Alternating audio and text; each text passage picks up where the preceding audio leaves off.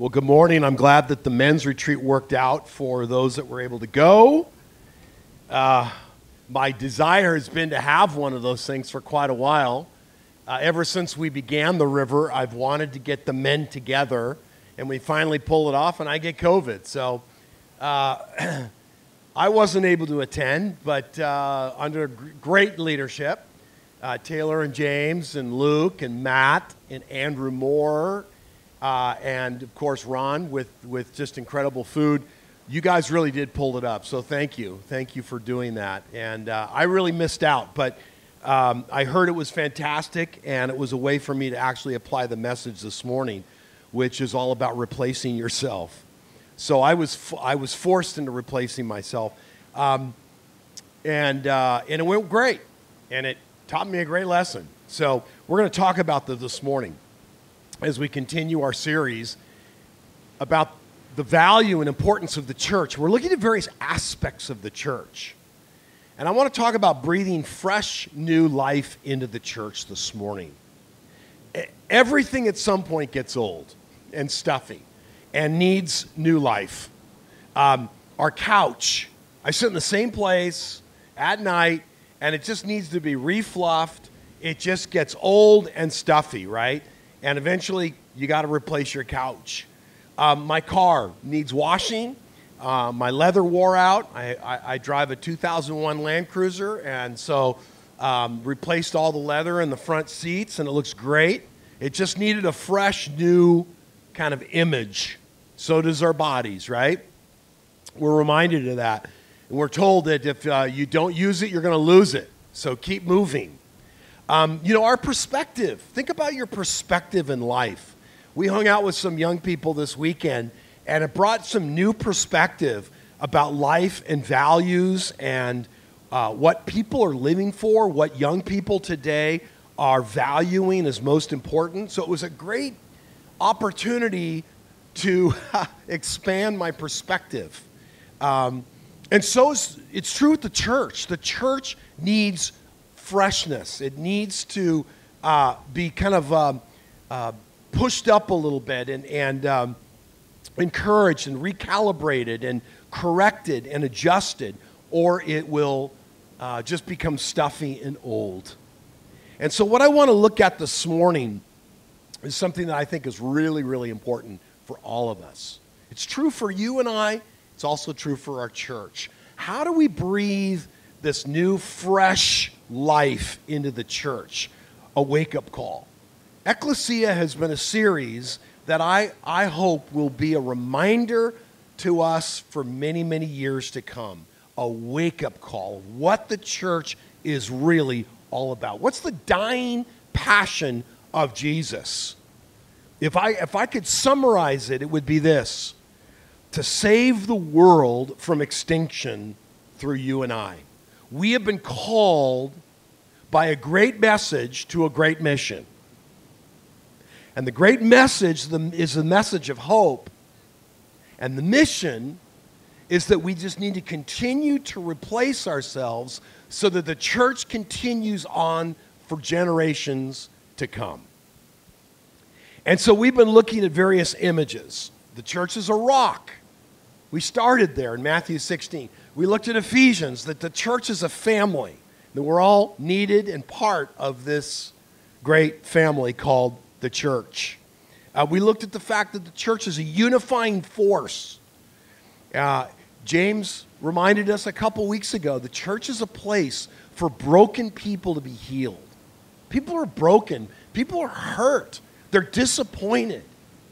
And yet they come to the church to find that healing. Oftentimes, the church itself brings about that hurt and pain. But the church can bring healing. It can bring a new... And then last week, James mentioned the fact that the church is a place just to come and be encouraged by God, to fall into his arms, to be weaned as a weaned child, to be at the breast of God, to feel his love, to be encouraged, to be settled. And this morning, I want to give you an image of the church. And that fresh image of the church is the church continues on as it leans into its message and mission. And I want to look at those two as Paul parts this life. He gives these great words of advice and encouragement to a young son in the faith, Timothy. As he's mentored him, he's now looking at the end of his life and saying, Timothy, I want you to carry on. I want you to continue. And so, in many ways, 1st and 2nd Timothy is a letter to an individual. As Paul himself, now probably around 67 AD, in a prison, probably waiting his own martyrdom. He's going to be executed. And these are his final words to the church. His final thoughts come through an individual. That should tell us something. That Paul valued most a message and a mission that he wanted to impart to a younger person in the faith. That was at the end of Paul's life. That's what he wanted to say more than anything else. I want to look at that with you. And in 1 Timothy chapter 1, I'm going to read 1 Timothy chapter 1. In many ways, it's like a summary of all that he's going to say. Paul, an apostle of Christ, according to the commandment of God our Savior, and to Christ Jesus, who is our hope. To Timothy, my true child in the faith, grace and mercy and peace from God the Father and the Lord Jesus Christ. And I urge you, upon my departure from Macedonia, remain on at Ephesus so that you may instruct certain men not to teach strange doctrines, nor pay attention to myths and endless genealogies which give rise to mere speculation, rather than furthering the administration of God which is by faith. For the goal of our instruction is to love from a pure heart and a good conscience and a sincere faith. But some men, straying from these things, have turned aside to fruitless discussions, wanting to be teachers of the law, even though they don't understand what they are saying or the matters about which they make confident assertions.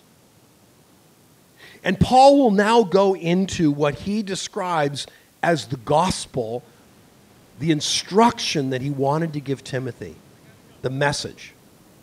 He's going to describe it, and he says the law, it's good if one uses it lawfully, realizing the fact that the law is made not for a righteous person, but for those who are lawless and rebellious. He's going to later go on to say that we've all been lawless and rebellious. And so he reminds Timothy of the value and importance of the message that he wants to preserve for all times. I could ask us, what's the message of your life that you want to preserve for all times? Think about it as Paul relays the message that he wants to preserve for all times to Timothy. And so he's talking about this message that begins with the law for those that are lawless and rebellious and ungodly and sinners and unholiness. And he lists all of these categories of individuals. And yet, in verse 12, Paul changes now from identifying the message of law to the message of grace. You've got to see this. You've got to see this. And so in verse 12, I thank Jesus Christ, our Lord, who has strengthened me because he considered me faithful, putting me into service, even though I was formerly a blasphemer and a persecutor and a violent aggressor. And yet I was shown mercy because I acted ignorantly in unbelief. And the grace of our Lord was more than abundant with the faith and love which are found in Christ. It is a trustworthy statement, deserving full acceptance, that Christ came into the world to save sinners, among whom I foremost of all. And yet for this reason I found mercy, so that in me as the foremost, Jesus might demonstrate his perfect patience as an example for those who would believe in him for eternal life. So Paul relays a very, very precise and important message that he wants Timothy to carry on. And I want to talk about that message.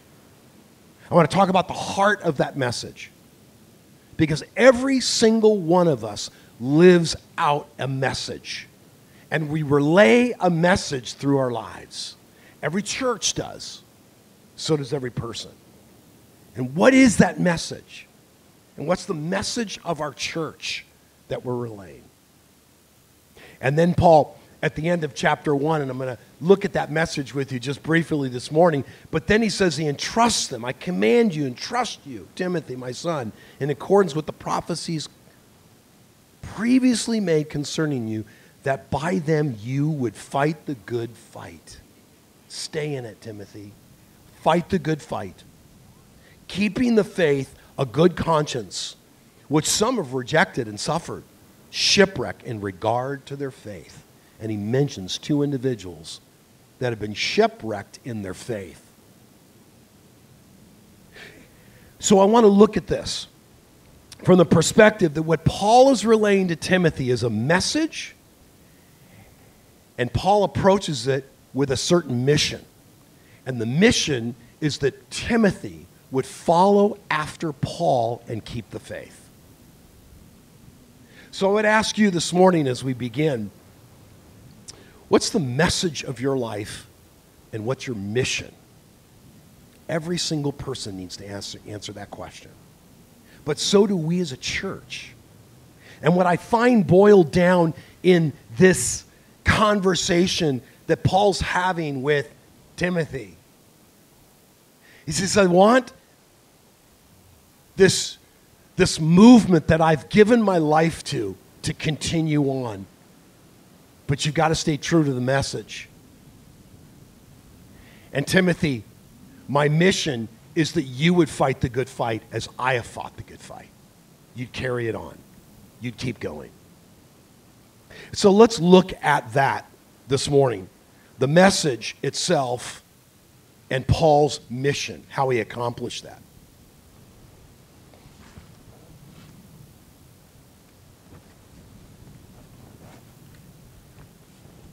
If I could summarize the message that Paul lived by, it would be here in this section of Scripture in 1 Timothy chapter 1. And what I find here is that as Paul describes the gospel, he points out the fact that the law is not the gospel. The law leads us to the gospel. It's a message of hope, first and foremost. It's a message, as Paul begins even saying, that Christ is our hope. That yes, the law points out our faults, but there's something grander going on in the message that Paul wanted Timothy to carry on with. It was far more simply than a law that points out our sin. It's a Christ that receives us in the midst of our sin. And that was the message that Paul wanted the church to continue to preach. And what I have found in the years that I have been in ministry is I feel like oftentimes that message has really become convoluted, misunderstood, and often preached poorly. And I think what Paul wanted to make sure would happen is that Timothy understood the trueness and purity of the message of hope of the gospel, and that would carry on through his life. Notice, as Paul talks about the law is good, because it does something important in our lives. It points out sin. It points out failure. It points out our need for a gospel. It points out our need for the grace of Christ. Look at verse 12.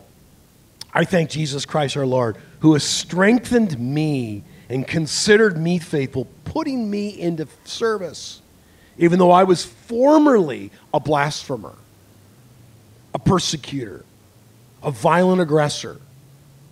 I was shown mercy. Paul himself, in the Passion Translation, it says this: mercy kissed me. Even though I used to be a blasphemer, I was flooded with such incredible grace, like a river overflowing its banks, until I was full of faith and love for Jesus, the Anointed One. Paul felt as though the message of hope was a message of love and acceptance by the mercy of God, by the grace of Christ. And he wanted Timothy to be reminded of that message, because there would be strange doctrines that would be preached. He talked about that. He said, I want to be careful that those strange doctrines, those strange teachings don't enter into the church. And yet, sadly, they have. And I think the correction for us today is to be reminded again, to be refreshed again with the message of hope. Because oftentimes that message can be misinterpreted. That message can be tainted by a different perspective. I was with some young folks this last week and just listened. And what I heard was very discouraging.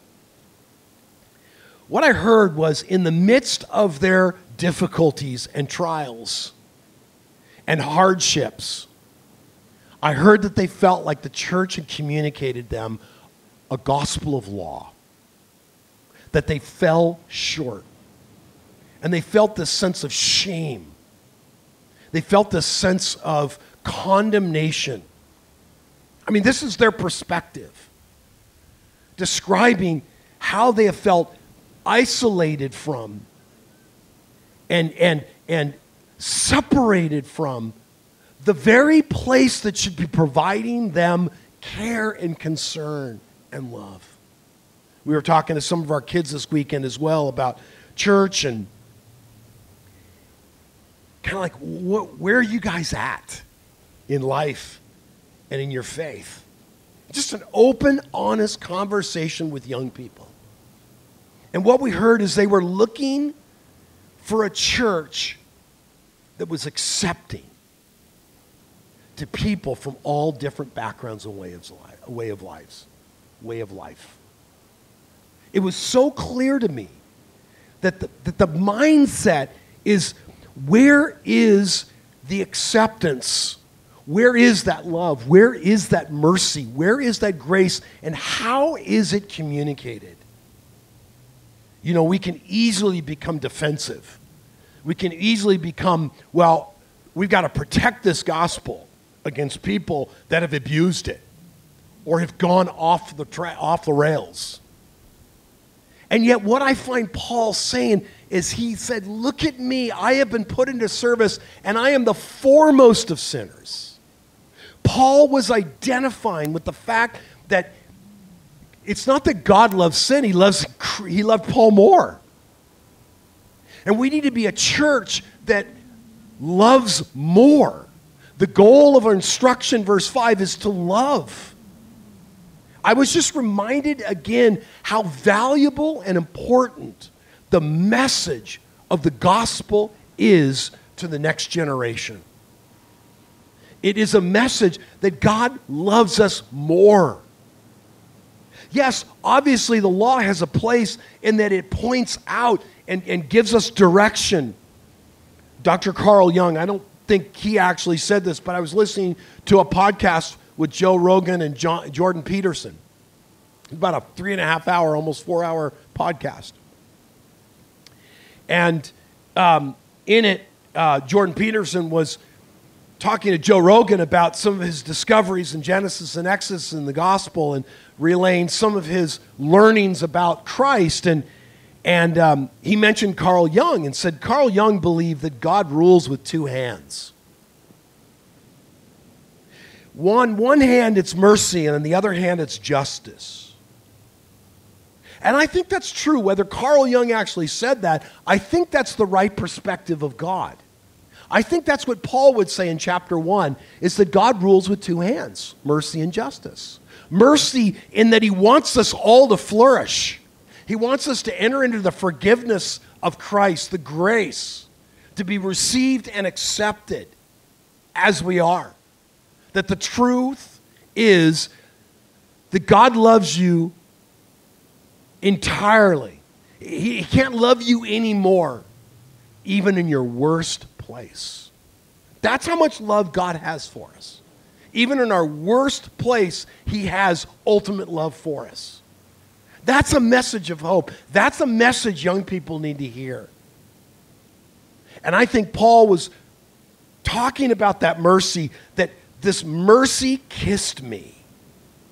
And yet on the other side of it, as Jordan Peterson was saying, that God rules not only with mercy, but also with justice.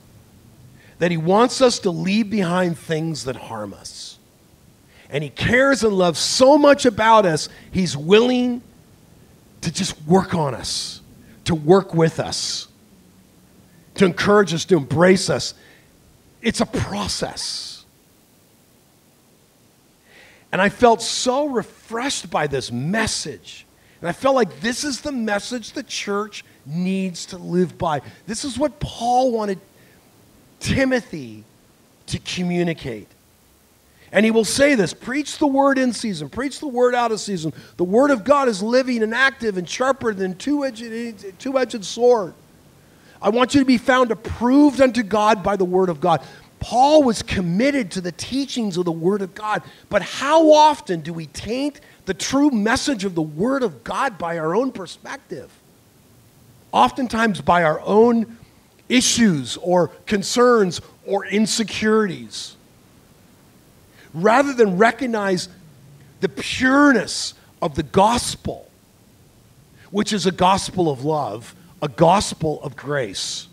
And as Paul receives it personally in his own life, now looking back, honored, thankful, humble that he was put into service, accepted by God as a great persecutor, aggressor of the church, a blasphemer, a sinner foremost of all.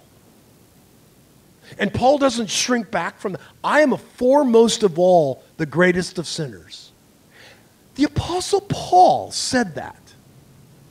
And yet sometimes we stand back in kind of this, in our shrugness and say, well, God hates sin.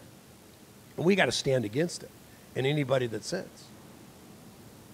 And yet, why can't we see this greater message that God has called us to preach, that we stand humbly in the fullness of his grace?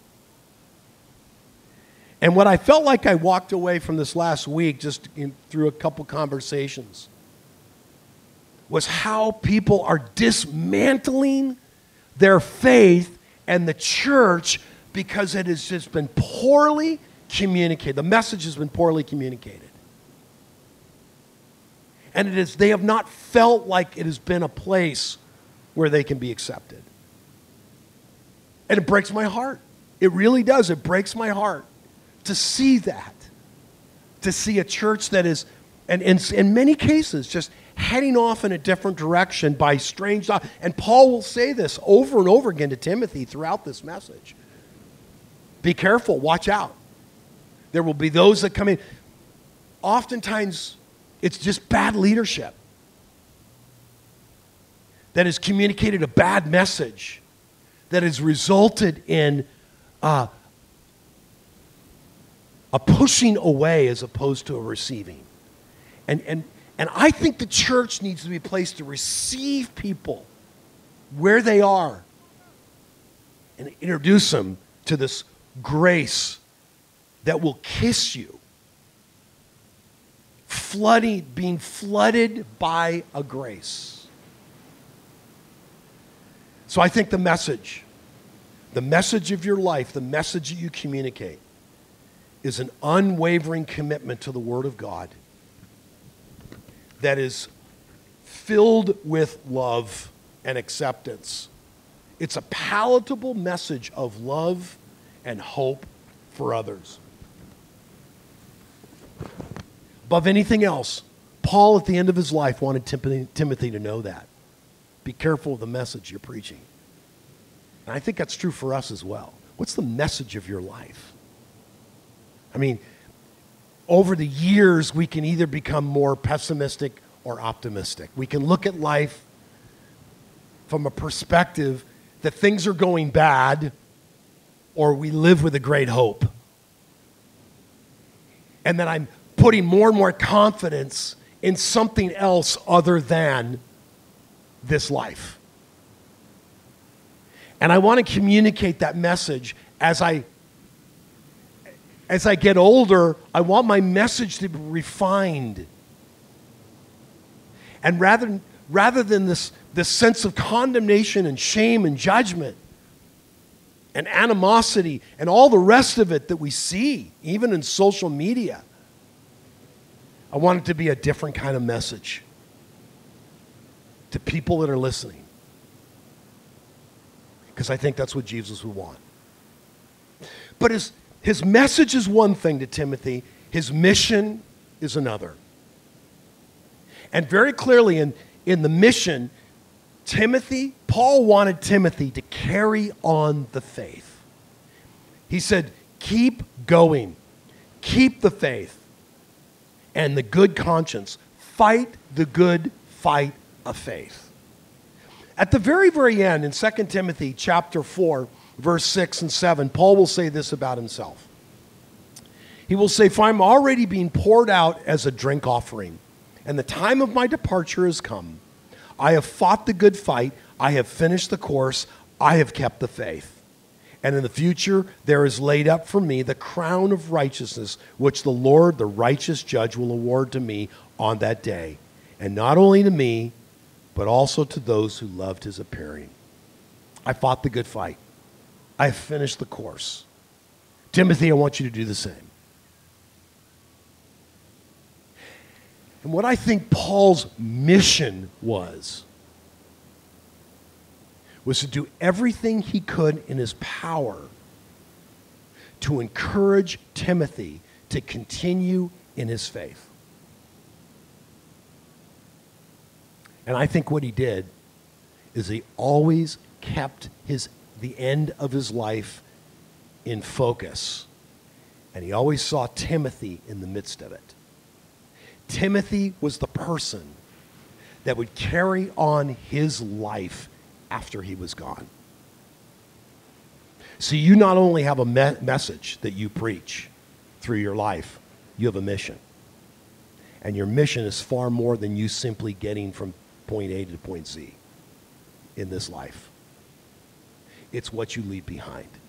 It's what you hand off to your kids, to a younger person working in your company, somebody you're mentoring, somebody that you are pouring your life into. And Paul's reminding Timothy, I want you to fight the good fight. I want you to stay in it as I have stayed in it. And Paul spent his life, I believe, not simply just preaching a message, but focused on replacing himself. Russ Crossman is the CEO of Ron Blue and Associates. Ron Blue, our son-in-law, works for Ron Blue, and it's a financial planning company that manages people's believers. It's about stewardship. So Christ followers that want to do a good job of managing their money will often use a company like Ron Blue for financial planning to help encourage them to see the future, to see the growth of their life, the growth of their income, and ask the question, how can I continue to steward this into my later years for the impact of the kingdom? And what Russ Crossman said in a little book on leadership that he wrote is that leaders lead to replace themselves. And I think that's true of us. Life is not about you, and Paul knew that. His mission in life was not to be a good preacher, was not to be a great writer, not to plant a lot of churches. It was to replace himself. That was his number one mission in life. 2 Timothy, Paul will describe a little bit more about what he's talking about when he says these words. Therefore, my son, be strong in the grace of Jesus Christ.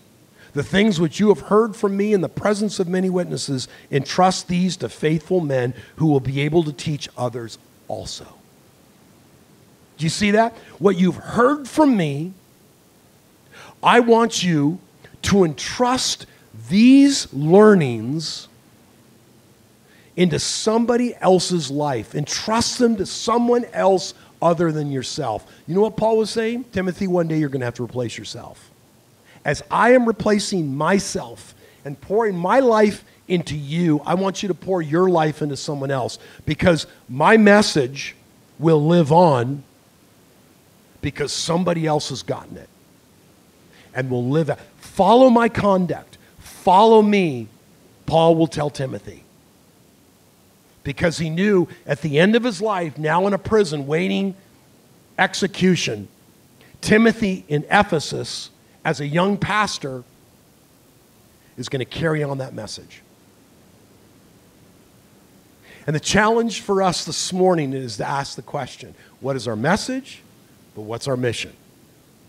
As Crossman says, leaders lead to replace themselves. When I was in college, I wanted to grow in my faith. So I attended this college gathering called Cru, worldwide ministry, reaching, discipling, mentoring college students all over the world. And so I attended this meeting of Christians from my campus. Heard the speaker, thought it was somebody that I could relate to, walked up to him, introduced myself, said, "Hi, I'm Todd Windorf. Would you disciple me?" Just like that. I don't know why I said that. What got in me to think that he would take the time as the leader of this organization to do that for me? And he said, "Well, I'm full, but let me introduce you to Keith Young, one of my staff." And for a year, I met with Keith. Next year, I had the privilege for several years to be under the guidance, the mentorship of a man named John Bruce. He was the director of Cru at Cal. And weekly, he would make himself available to meet with me. And we talk about life. "John, this is going on in my fraternity. What should I do?" Or "My grades are suffering," or whatever. So I had all these things in my life, and I would come to him, and he'd give me advice. And, you know, I don't like what's going on in the fraternity. And he'd say, "Todd, you got to pick your battles. You got to pick your battles. You got a 6-shooter. So choose your shots well." Well, my professors can't read my handwriting when I write in my blue book for my midterms and finals. We got to work on your penmanship, because they got to be able to read what you're communicating. You can do it. I mean, it was just little basic things that he taught me. And then I finally figured out, what are you about? What are you reading? What are you doing, John, in your spiritual life? He says, "Well, I'm memorizing the book of Romans, and I'm studying Romans." Aha. So I started doing the very same thing. And I began to meet with him. "John, what's going on in Romans chapter 1? Why is Paul so anxious to get to Rome? And why is the gospel everything? Faith by faith, what does that mean? And how is it true that the whole world knows about God but has chosen not to believe in God? The creation of the world communicates that God exists, and people still don't understand it. What does that mean?" And we would get into these discussions.